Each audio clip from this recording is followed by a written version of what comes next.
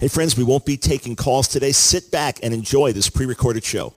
You're about to hear from a man who is an eyewitness to miracles, thousands of miracles.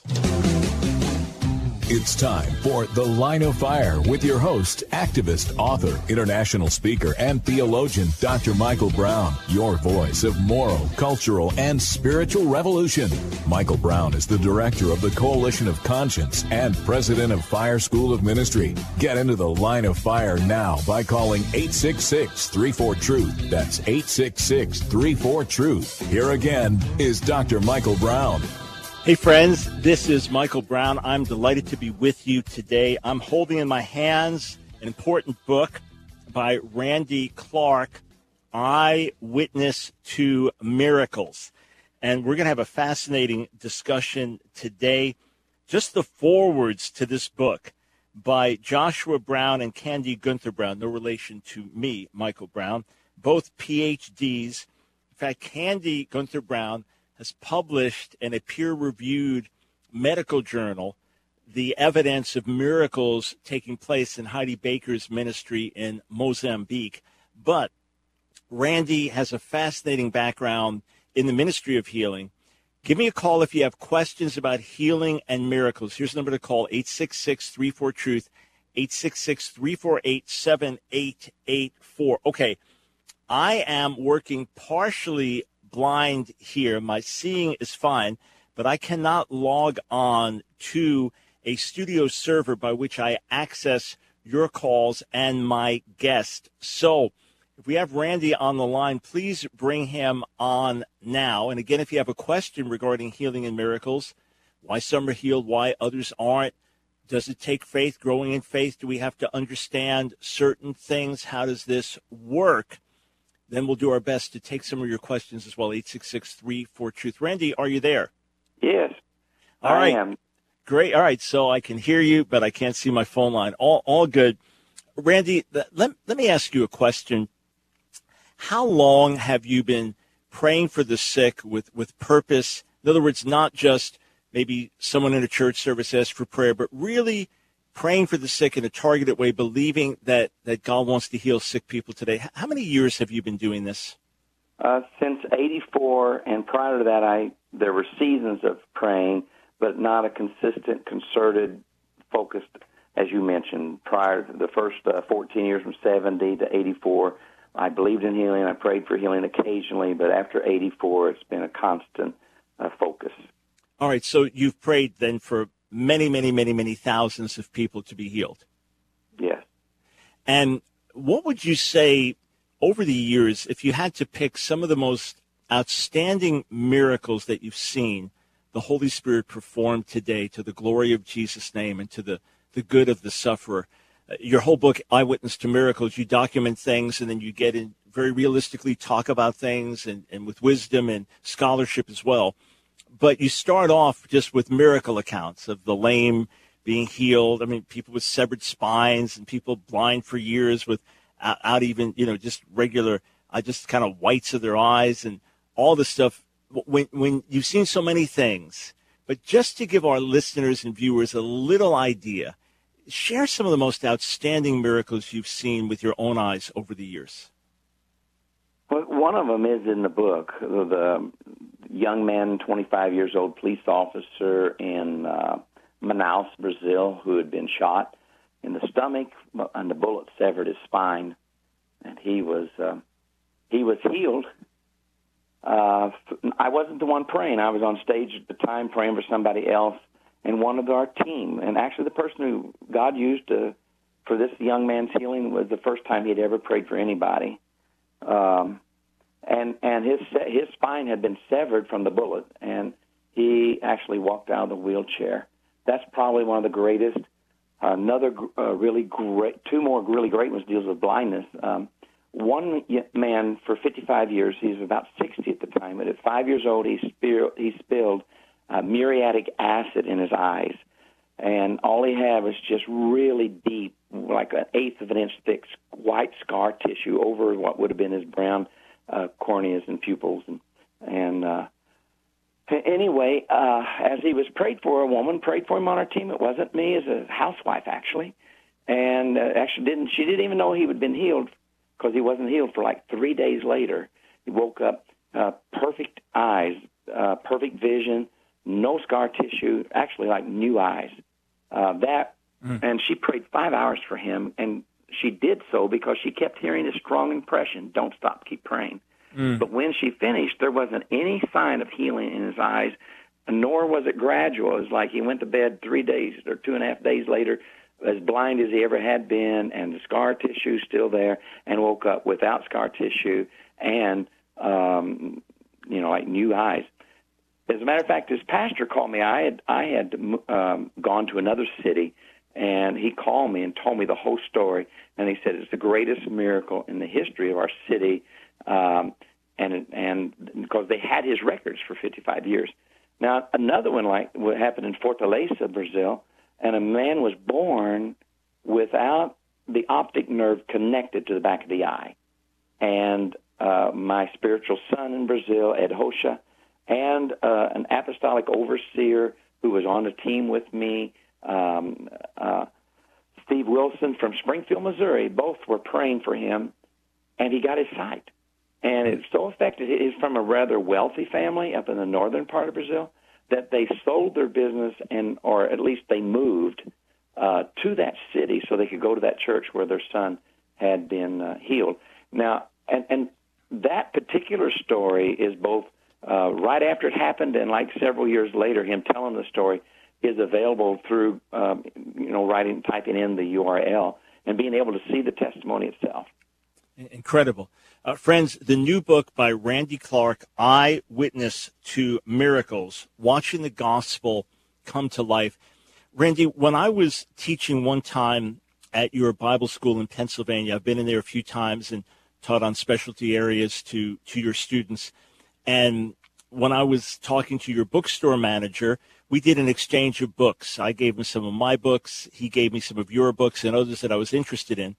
And one of the most important books I've ever read about healing is one that you wrote talking about the agony and the ecstasy. And you talk about praying for people that are not healed. If you prayed for tens of thousands, you've obviously seen thousands that weren't healed. You've obviously seen cases that were heartbreaking. Why do you feel it's important to tell that part of the story? Yeah, actually, that's a little booklet and also a DVD you can watch or listen to, CD, called The Thrill of Victory, Agony of Defeat. It's 2 sermons. The first one deals with the thrill of victory and 5 principles that are true, but don't turn them into laws, because if you do, the enemy will use those laws to make you feel disqualified and have less faith. So it's about focusing that we must approach this on the basis of grace alone. We can't do it. Only God can do it. But the second message is the counterbalance to the first, because I asked the Lord once, how do I explain?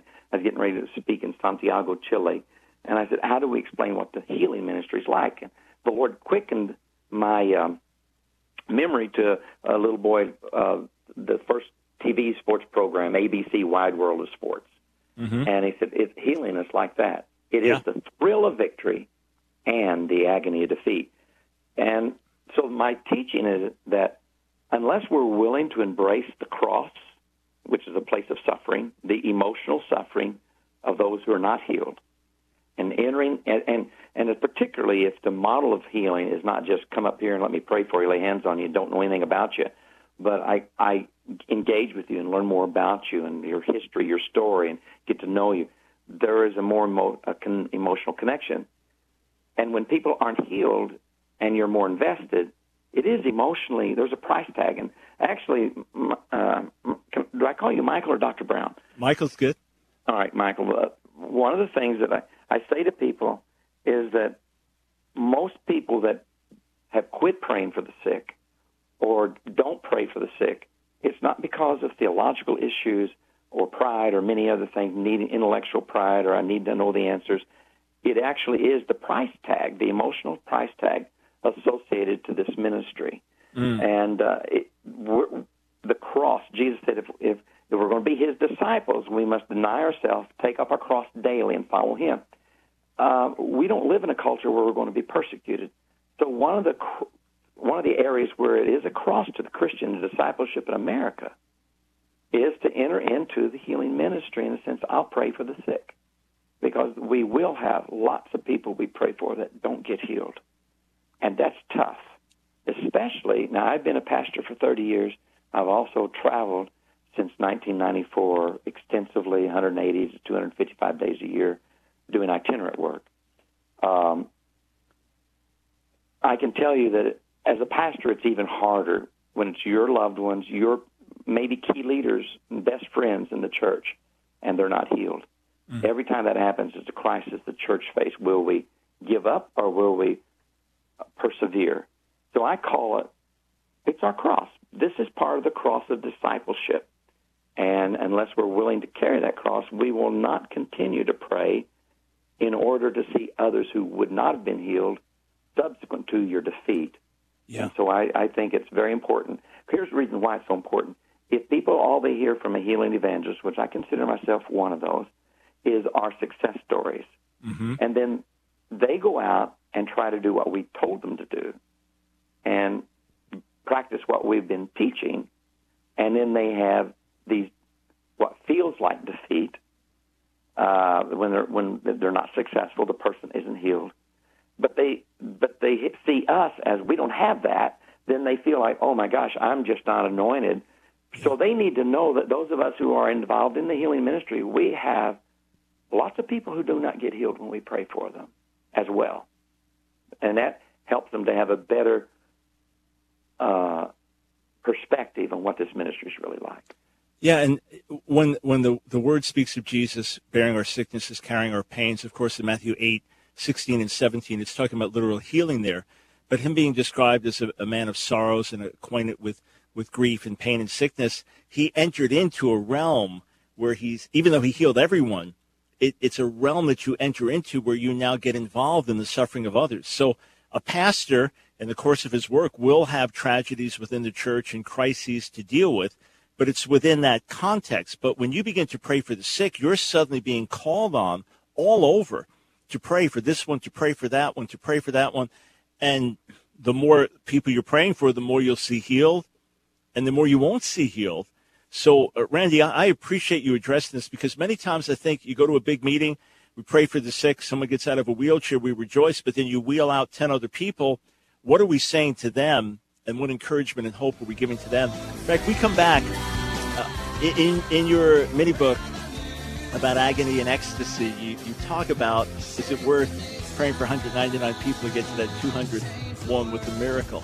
The new book by Randy Clark, Eyewitness to Miracles. You want to get it today. God of light, hear our cry, send the fire. It's The Line of Fire with your host, Dr. Michael Brown, your voice of moral, cultural, and spiritual revolution. Here again is Dr. Michael Brown. Hey, friends, I'm joined by Dr. Randy Clark, his newest book, Eyewitness to Miracles, and I want to get more into the content of that with you. So pleased to find out that Randy can stay on with us the entire hour. If you have a question about healing today, I'm hoping to ask many that you'd ask, but we'll open the phones, 866-348-7884. Randy, the candor, the honesty is so important, because many times someone who's sick feels, well, am I doing something wrong because someone was healed and I wasn't? Or the people praying for the sick, we just hear the testimonies, and we don't hear of the times when we didn't see an answer. And then conversely, some people don't realize the power of sharing testimonies, and they just want to talk about those that aren't healed. So I felt the balance you brought was both pastoral, biblical. I said both, so both pastoral and biblical. But you talk about, okay, you pray, you don't see an answer, but then a baby, doctors think baby almost has no brain and the baby's healed, or a woman towards the latter stages of Parkinson's disease is healed. Share about those two miracles. Well, the woman with Parkinson's was the first miracle I ever saw. I'm distinguishing a miracle from healing in the sense of there was part of the brain that was destroyed. It wasn't in a diseased state that was made better, but it was part of the brain was actually, brain cells was destroyed and had to be regenerated. So that one was one of the first ones I saw, a creative miracle, is in Tennessee, and it was at midnight, and she's the one who had the faith, not so much me. I was actually kind of put off because at that time I said, I'm not praying for the sick tonight. It's the only night I'm not going to pray for the sick. But she pushed through, and because I was praying for impartation of young people going to the mission field. And when I prayed for her, the power God hit her and knocked her down. And I asked her husband, is that normal? She wasn't shaking anymore. And he said only when she's asleep. So I started praying for other people, but I went back to her, and I asked her husband I didn't know what Parkinson's was at the time. He told me what it was, and I said, wait, she doesn't need a healing. She needs a creative miracle. Michael, I was on the 23rd day of a 40-day fast. And the reason I was fasting the 40 days at that particular fast was because I had seen over the preceding 6 months lots of children, all of whom needed miracles. That was breaking my heart. I was seeing healing, but I wasn't seeing any miracles. And so this 23rd day of the 40-day fast was to have a breakthrough into seeing more miracles. And I don't think fasting gives us brownie points or twists God's arm or anything like that, but it does focus our prayer, in the sense of just focus to cry out for whatever. And I felt like God was leading me into it anyway. So anyway, the long story short is right there on the floor, she gets healed, and she gets up and she plays the piano, which she hadn't played in 7 years. It's just the 7th year of Parkinson's. She's in the last stages, losing control of her bladder, her bowels, not able to walk without leaning on her husband. And he was crying as she's playing. He touched me, and because she hadn't touched the piano since the night it first hit her and manifested, and she just couldn't think of a note or a chord 7 years earlier. Wow. And it was just an amazing a breakthrough. And the guy who basically came to my church 10 years earlier, Michael, was from the Vineyard. I was a Baptist pastor. And this woman, by the way, is a Baptist woman. There's a Baptist church having a meeting anyway. But this guy came to me, and the last thing he said to my church was, don't go out and pray for 10 people, 20 people, and say this doesn't work. I challenge you to pray for 200 people. If you'll pray for 200 people, you'll see enough people get healed, you'll be hooked. But you could go out of here and you could pray for 20 and not see anybody get healed as you're starting. You got to be willing to persevere. And I thought that was just such very important advice. Yeah, so it is that persevering through the disappointment, through the pain, through the question, am I believing correctly? Am I making a mockery of the gospel? Am I giving people false hope? All those questions, and yet you continue to pray, and you describe a healing with a little baby. Basically, doctor said virtually didn't have a brain, also received a miracle. So the question is it worth praying for those 199 to get to that 200th? Obviously it is. So for those that aren't familiar with you, obviously they're hearing you and they're sounding, wow, he's a healing evangelist, but he doesn't sound like one of these TV preachers. He sounds a little different. What about your doctoral thesis for your Doctor of Ministry degree? What did you write your thesis on? I wrote it on a case of Christian prayer, the effects of Christian prayer upon chronic pain and loss of motion from surgically implanted materials. That was the thesis title. And it was conducted. So you're talking about people with metal implants and things like this. So the type of stuff that's easily documented.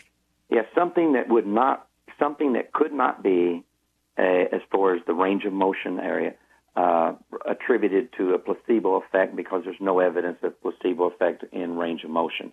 Now there is evidence of placebo effect in pain, and one of the two things we were looking at was reduction of pain and increase of range of motion by at least 80%. And that's important because I actually, on my thesis, I had advisors, professional advisors, one of whom had been a professor at Harvard Medical School for 23 years. Another was a psychiatrist that taught at Vanderbilt. And of course, we had theologians and biblical scholars, and every area of my thesis that I was using something from the theology or the Catholic Church or Old Testament or New Testament or medical, I had a professional advisor from a specialist with a PhD in each of those areas. So it was interesting to note that in my studies that I found out that if you have a failed back surgery, for example, and metal put in, if you have a second surgery and get better by 10%, that's pretty good. 20% is great. And there's no evidence of any other CAM or contemporary and alternative medical procedures of having any effect. And so I compared it to these other energy healing modalities.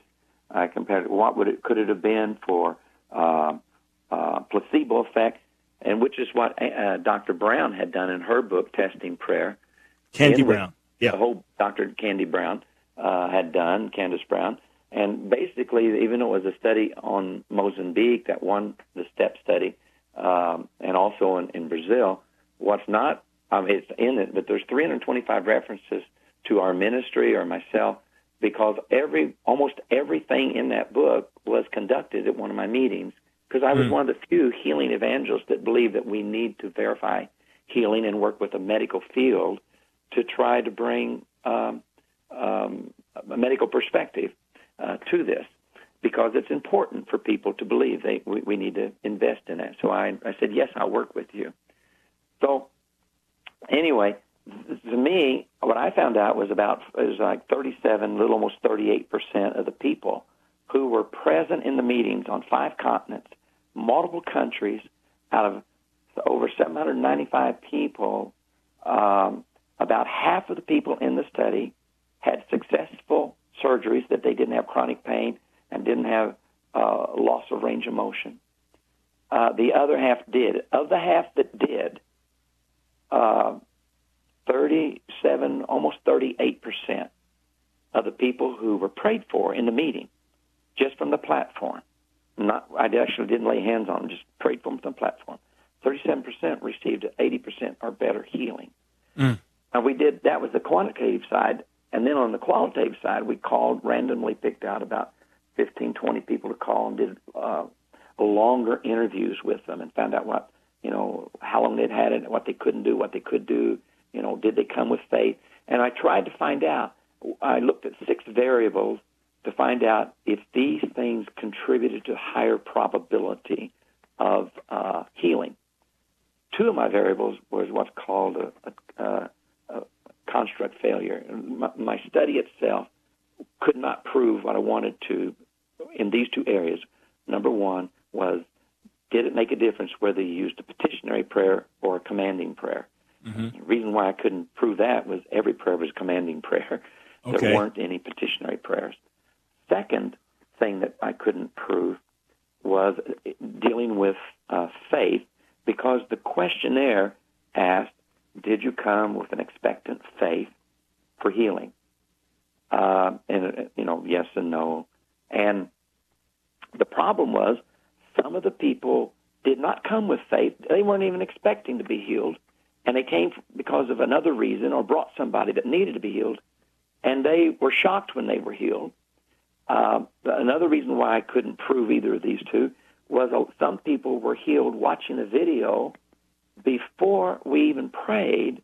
And so the statistics was thrown off because people were getting healed before we prayed, and people were getting healed who didn't have faith, but they had faith once they got there because they saw something happening. They didn't come with faith, and so they didn't know how to answer it. And I just got to jump in, and we'll continue this on the other side of the break. But 30 seconds. Is there any documentation of someone with a steel implant that it disappeared after prayer? Not documentation that I could prove by getting the X-ray. Documentation that they could move, and you could see it. Actually, just happened recently, December, where when they'd move their wrist, you'd see like a half an inch go up where the screw would push up. Right. After prayer, it wasn't there. He could move his wrist, and it never did that again. Yeah, and I watched a video where you're interviewing a young lady, and I guess she had someone close to her with her, and they were shocked. They're absolutely flipping out because she had this monstrosity kind of in her arm that was necessary because of reconstructive surgery, as best doctors could do. And the thing, she's moving, and there's no evidence of anything being there. But the fact is, she was moving, she couldn't move, she was pain-free. But this is documented, friends. Get the book, Eyewitness to Miracles. You're skeptic, you want to find out more. This book is for you. Trust me. We'll be right back. Oh, God of burning, cleansing flame, send the fire. It's The Line of Fire with your host, Dr. Michael Brown. Get into the Line of Fire now by calling 866-34-TRUTH. Here again is Dr. Michael Brown. I am talking today with Dr. Randy Clark, a healing evangelist, author of Eyewitness to Miracles. Friends, if you want a book that will bring you edifying, God-glorifying, amazing, Jesus-exalting testimonies, this book is for you. If you're looking for a book with practical discussion about divine healing today, a book that answers the question, what about medical documentation, then by all means, this book is for you. I got sent an advanced reader's copy of the book, Randy Clark, Eyewitness to Miracles. I got sent this book, so it's the full book, but I'm actually getting the ebook. I was waiting for this to come out in e-form because he provides links if you want to see the testimony or this healing that took place and the documentation. Go to these links. So rather than typing in these long things, I'm getting the ebook so I can just click on the link and go straight there and watch and be blessed to the glory of God. If you have a question specifically about healing today, 866-348-7884. Randy, we were together in Toronto a few days ago, and you mentioned this in your book as well, but you told me more details. The impact of the healing ministry in your life had a direct impact on a professor at the seminary where you earned your Doctor of Ministry, so that he had to kind of change his trajectory. Could you tell us about that? Randy, are you there? Yes, can you hear me, Mike? Yeah, go ahead. Yeah, so could you tell me what happened to that professor at your seminary? Yeah, he was the most liberal, not believing in miracles, of all the professors, particularly in the theology department, and he was the head theologian. Within just a few months of us starting our doctoral program there, I had 20-some-odd people who were with me and what became later the Randy Clark Scholars. Just listening to our stories, we weren't trying to, we didn't set out to change anybody's theology. But anyway, he switched and became our biggest cheerleader, and he was offered recently the opportunity to become the leader of one of the most liberal theological movements in the world, process theology. He said, I had to turn it down because you and Roland Baker changed my theology. And he just really now just believes in the supernatural. And it was amazing. The whole seminary, actually, Michael, the academic dean said, Randy, you and the guys that came with you and the gals, you changed the seminary. We want to be noted now, not as a very liberal Methodist seminary. We want to be noted as the seminary that wants renewal and revival. And so the impact, just like Augustine, when he was writing City of God, had to change his theology, which was obviously faulty on a scripture level, but he had denied apostolic miracles were still taking place. They documented 70 miracles in a 2-year period, and he said, I had to change my theology. And Randy, I found that many people that don't believe in the gifts and power of the Spirit for today don't believe it because of Scripture as much as because of bad experience. They had prophecies spoken over them that didn't come to pass. They had some flaky experience in charismatic circles. They expected someone to be healed, and the person wasn't healed. And then I've seen some become convinced scripturally and then say, okay, I see what the Scripture says. It's clear. I've got to believe for this again. And others are convinced, because Scripture was never really the issue for them, others are convinced when they experience God's goodness and power. What about Dr. Candy Brown and her article in the Southern Medical Journal based on what she found in Mozambique? Can you tell us about that? Again, all in the book, Eyewitness to Miracles. Yeah, I remember I did a symposium at Yale University, across the street from Yale University. If we had done it on the university, they would have kept the videos. I wanted the videos. So we did it across at the chapel. Had some professors from Vanderbilt, from Yale, and from Harvard. And that's where I really saw Candy really, she and her husband were speakers there. I'd done something else at St. Louis University, a Catholic university, a medical seminar put on Protestant and Catholic and medical healing. And so we became friends. And at that one at Yale, on the way back, Harold Koenig, Dr. Koenig from Duke University, one of the major persons believing in the power for healing, told me, if you're going to do a study on the field, you need something you can do that people can't say it's placebo effect and easily documented cheaply. You don't need a lot of equipment. He said, for example, eye charts and these little these machines you can buy for about $500, several of them a piece, for hearing. And so he shared that with me. I shared it with some others. And then Templeton Fund gave a grant to Candy and her husband and a doctor and a sociologist and several people. And they went with me on my trip to Mozambique, where we'd meet with Heidi, and I got permission from Heidi that they could do these studies with charts. So they'd pray, they'd check them before they prayed, their level of hearing and the eyesight.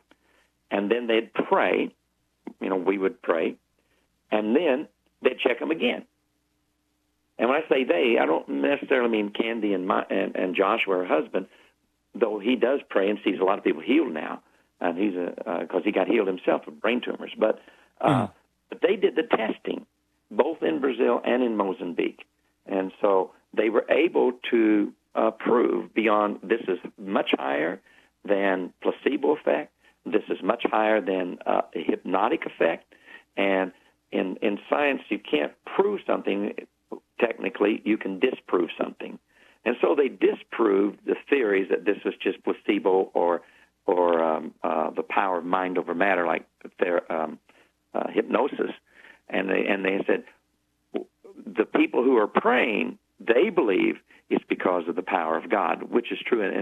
And of course, I believe they believe it too, because like I said, her husband now is really has quite a healing ministry himself. So in other words, you can't prove that it was God answering prayer. What you can prove is that something happened that cannot be explained by placebo effects. So in other words, someone is in a meeting shouting, I'm healed, and suddenly it could be mind over matter or psychosomatic, or something happens. You think I'm healed because the pain left, and really you're not healed at all. It was just the emotion, the adrenaline, some effect of the moment. So you disprove that because that cannot produce these kinds of results. And for anyone with open eyes that see, it's like, okay, if this was consistent with 10 or 20 or 100 people prayed for, and you had this many results of people who could see better or could see who couldn't see at all, or could hear better or could hear who couldn't hear at all, then we know where the answer was. But scientifically, you've demonstrated that something happened. What kind of results did the study document? What did you actually see happen? Well, there were, quite a few people with eyes, partial blindness to complete deafness to nearly complete deaf, with major turnarounds based upon, and of course she wrote it up in her book, Testing Prayer. And then, of course, there was also the journal article, the medical journal article in Southern Medical Journal. Medicine. Yeah. Sorry. So there were there. But now the other thing that I wanted to say that we did in my study was that we followed up to the people. We did an interview. And just for those just tuning in, so Randy did his dissertation for his Doctor of Ministry degree at a seminary on reduction in pain and change in range of motion, at least 80%, for those who had metal implants, surgical implants of different kind. So someone with a back surgery and they had a metal implant, or someone with reconstructed wrist. And that's what they did the study on. And in each case, you had people with PhDs in each field, medical, whatever, overseeing this. So back to you. Yeah. And they actually said, you could have done this. You could have submitted this for a PhD in the field of medicine, because it's actually a crossover. It dealt with theology and biblical studies, but it also dealt with research into medical effects of prayer and upon these conditions. But one of the things we did was we did an interview immediately. We did an interview 10 days later to see if they still had the same degree of healing. And we did an interview 100 days later with, I forgot the qualitative study because it was impossible to get a hold of everybody, but we randomly selected like 20 people, did an interview like 100 days later. No, we did that because a friend of mine who made millions of dollars in developing nutraceuticals in Europe, which are much more controlled than here in the States, much more like pharmaceuticals, they had to make sure that testing the person 100 days later, because placebo effect usually doesn't last but a few hours to a few days. So that was one of the reasons we had that in there, to rule out placebo effect. Mm-hmm. Yeah, amazing. So again, friends, what Randy Clark has done is not just build the faith of those who expect healing and believe in healing, but help those who have questions, who struggle, who are skeptical, who can't line up what they see in Scripture with what they see happening in experience. Randy, we've got 2 minutes before this next break. What would you say is the most common question or objection that comes up as you teach people about praying for the sick? Well, I think there are two theological. One is from the cessationist, just doesn't believe these things happen anymore, because if they did, there could be an open canon, which I totally disagree with that. They don't believe in healing or miracles, signs, prophecy, tongues, interpretation of tongues. That's one. It's one of the reasons why it can't happen. Another is the liberal view that I just don't believe miracles can take place, period, in the world as we know it. It would upset the laws of nature, whatever. But I think, Michael, apart from those, the biggest issue as a practitioner is not those. The biggest issue is, why aren't more people being healed, and why do so many not get healed? And that is the bigger issue. Now, having said that, I can say I see a lot more people now getting healed than I used to, but I still have lots of people who don't get healed. And part of it is just a level of expectancy, a level of faith, but more important to that, or it contributes to it, coming to an understanding of how to see what God's doing in a service, to see where He is moving and what He wants to do. So I found out it's much easier to bless what He's doing than to try to get Him to bless what I'm doing. Mm. So you recognize the Holy Spirit moving a certain way.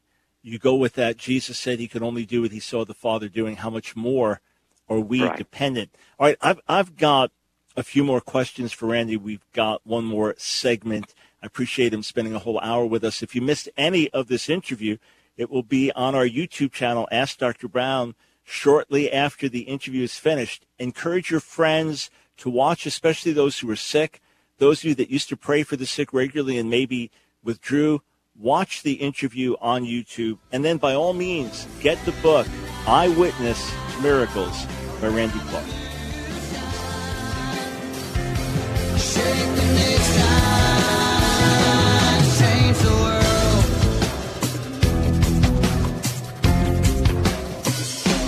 Change the world. It's The Line of Fire with your host, activist, author, international speaker, and theologian, Dr. Michael Brown. Your voice of moral, cultural, and spiritual revolution. Get into The Line of Fire now by calling 866-34-TRUTH. Here again is Dr. Michael Brown. Speaking with Dr. Randy Clark, his new book, Eyewitness to Miracles. Randy, some would say, well, if you pray for the sick, some are healed, some are not. This one's healed of cancer, this one dies from cancer. Shouldn't we then conclude that it was God's will to heal the one and not God's will to heal the other? And just when we pray, say, Lord, if it be thy will. Why don't you follow that approach? First of all, I want to be more biblical. There's not one passage in the Bible where the Jesus or Paul or Peter or Stephen or Philip or anyone who actually is seen recorded praying a prayer or healing people that occurred. That's just not part of it. Every prayer is not only that they don't say thy will be done, but every prayer that's recorded pertaining to healing is a commanding prayer, where they're commanding the body to do what's needed, and rather than a petitionary prayer. That's one. Second, it puts the blame on God for the fact of what we don't see, and when the church does not believe, it becomes a self-fulfilling prophetic position. They just don't believe healings for the day. They don't see near the healings. I went through 14 years of life as a minister and could put on one hand the number of people I saw healed. Then in 3 days, I saw 10 times that number get healed in my own church when a team came in to teach us on healing. And then from that point on, we began to see a significant increase. But then I came into more understanding and had more experience. And then there was another breakthrough, and we saw, like, almost threefold increase. And then we begin to see a breakthrough in miracles, particularly with metal and things. So we see a lot more than we used to. Does that mean that God got in a better mood? Mm-hmm. Or was the problem on our end, our understanding, my understanding, rather than God's end? Now, is there a degree to which sovereignty is involved? Yes, I'll be the first to admit it, but I don't want that to be the excuse for our lack of understanding or lack of faith or expectation. And I know there's more than faith that's involved. I have actually the sermon on Thrill of Victory deals with that. Yeah. So I would say, rather than that passage, I like to go to the commissioning passage in Matthew, Mark, and Luke. Every one of them has a commissioning passage in which Jesus commissions the 12, and in Luke also the 70, in which he makes it a priority to preach the gospel of the kingdom and heal the sick, cast out demons, raise the dead, cleanse the lepers. And I remember, Michael, with one thing for those who are really committed to the Bible. I remember reading that one time, and I'm going to be teaching on healing, and I don't want to talk about it. The Lord says, you don't like that verse, do you? I said, no, I don't, Lord, because it's an embarrassment. We're trying to get the sick healed, and Michael, this is when I only knew of 3 people who was healed, raised from the dead. Now we know of hundreds, but at that time I only knew of 3. And I said, yes, Lord, this is embarrassing. You're telling us to raise the dead. We're trying to get the sick healed. And all of a sudden I had a strong impression, and it was this: don't you dare become an experience-based preacher, and you will only preach what you have experienced. Because you have not experienced somebody being raised from the dead doesn't give you the license to lower my word to the level of your experience. Don't you dare lower my word based on your experience. You preach my word. Let your experience rise to my word, but don't bring my word down to your experience. Don't be an experience-based preacher. And I thought, my God. And if we do that, then the will of God is constantly changing, and the Word of God is constantly changing. A lot of my cessationist friends say, you charismatics, you base things on experience. I said, no, actually, we base them on the Word, which is why we pray for the sick, even if we don't see healing, and still believe God heals. When you don't see it, you say it's not happening. I said, I think you're basing it on experience. But, yeah, we've got to go back to the Word. What does God say? We have to look at the nature of God. We all know people who are saintly, who are sick. We all know people who can talk about how they grew in God at a time of sickness, but that's because God is a redeemer. The sickness, disease itself is not a gift from above. So, Randy, what would you say, and you could speak directly to those right now that have been prayed for, that still aren't healed, that wonder, does God love them? Do they have to work up their faith more? They're in a wheelchair. They're laying in pain in bed. They prayed for their child with leukemia many a time, and the child's getting sicker. What would you say to those people? I would encourage them to read, to listen to what God is doing. People who have been healed of that, to try to sustain their strength and faith, to have more faith, and not to blame themselves or the person. Two things we tell people don't ever do: don't blame somebody that doesn't get healed because they don't have enough faith. That doesn't help their faith. Just makes them feel guilty. And the second thing is, don't tell them it's your fault. You must have some secret sin in your life, because if it is that, God can reveal what it is specifically. He doesn't just give a general condemnation where they're just sinful. So those two things, I totally agree. We shouldn't go to that as the blaming people for those, but just loving them. I tell people, I know you can't heal, only God can heal. But I want you, when you walk away, that person feels that they were valuable and loved by the way you ministered to them, the way you treated them. And even in the midst of being sick, we continue to praise and worship God nonetheless, and serve Him nonetheless, and demonstrate our faith in doing that and seeking to be more like Jesus in the midst of things. And Randy, right at the outset of the broadcast, you mentioned the miracle of the police officer who had been shot through the stomach, his spine severed, 25 years old, in a wheelchair, and the man praying for him. It was the first miracle he'd ever seen. So what's so remarkable, I just want to come back to that as we encourage folks. And I've shared the story repeatedly. It's one of the most amazing stories. I shared it with family last night, in fact.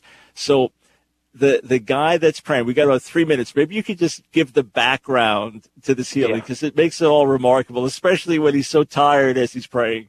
Right. He'd missed his flight. He's been up for 48 straight hours. He's never prayed for anybody in his life. Not only and he had been an alcoholic, right? And every year he wanted to go on the trip. He'd get drunk, and then he felt condemned. He went through, so he finally, and got drunk, and so he wouldn't come. This time he maintained sobriety, and so he came, but he's never had a healing. He's never prayed for healing, so he prays, God, you know I've never prayed for anybody in my life. I came down here to learn how to pray for the sick, so bring me an easy one, a headache or a bellyache, nothing hard. And a guy comes up to him in a wheelchair, and he sees him coming. He said, "Oh God, no, not that, an easy one, headache, bellyache." He said, "I wouldn't even look at him." And the guy still rode up to him, pulled on his pant leg, and we give instructions on how to pray and find out what's wrong, so he can pray specifically. And he'd done the interview. He prayed specifically, commanding the spine to grow back together. And stops, and then the third step is to re-interview, see what's going. Like Jesus prayed to the blind man, stops. What do you see? I see men like trees walking. So what did he do? He didn't say just believe what I prayed. He prayed again. So this guy prays again, but he told me, he said, Randy, I had a little bit of faith the first time. I had no faith next time. I just remembered you said you expect people, you don't expect them to heal, you expect them to love the person. And I felt like if I stop now, this young man will not feel valued or loved because I only prayed like 3 minutes. So I'm only praying now so that he'll feel loved. And as he's praying, I'm about to fall asleep, right before he starts to snore, his head's laying on his shoulder, the guy jumps out of the wheelchair.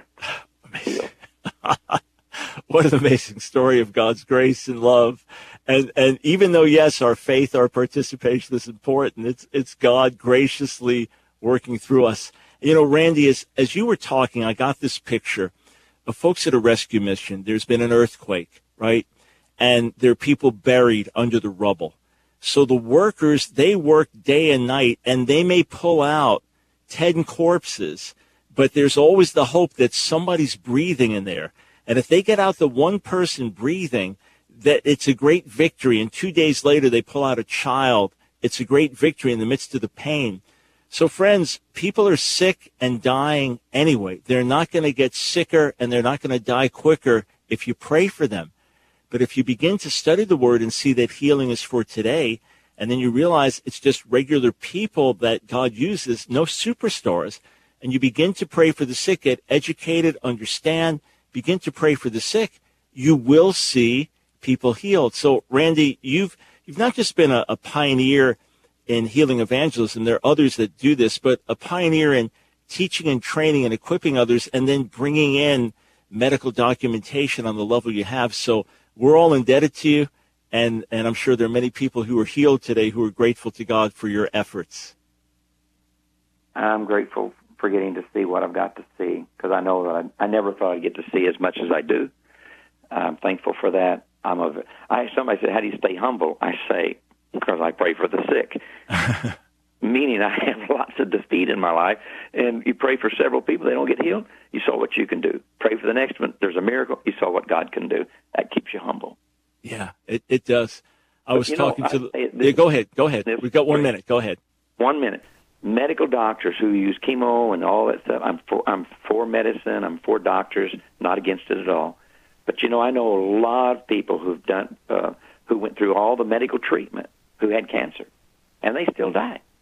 I'm so grateful the medical doctors stopped prescribing treatment and say, I'm going to leave the medical field because I'm ministering, I'm medicating, I'm telling them what to do, I'm treating people, and not all of them are getting healed. Matter of fact, there's quite a few of them that are dying, but they don't. For the ones who do respond well, they continue. Same way with praying for the sick. Yeah, amen. That's a great example as well. And Randy, I was praying the other day, and I said, Lord, we've seen what Mike Brown can do. We need to see what Jesus can do through Mike Brown. This is what it's about. It's Jesus through Randy Clark. It's Jesus through you. It's Jesus through me. It's to the glory of the Father, and it brings such relief and openness to the gospel as well. The new book, Randy Clark, Eyewitness to Miracles. Hey, thanks for taking a solid hour with us today. Much appreciation. Friends, tomorrow, don't miss the broadcast. We're going to open up a very important scriptural and practical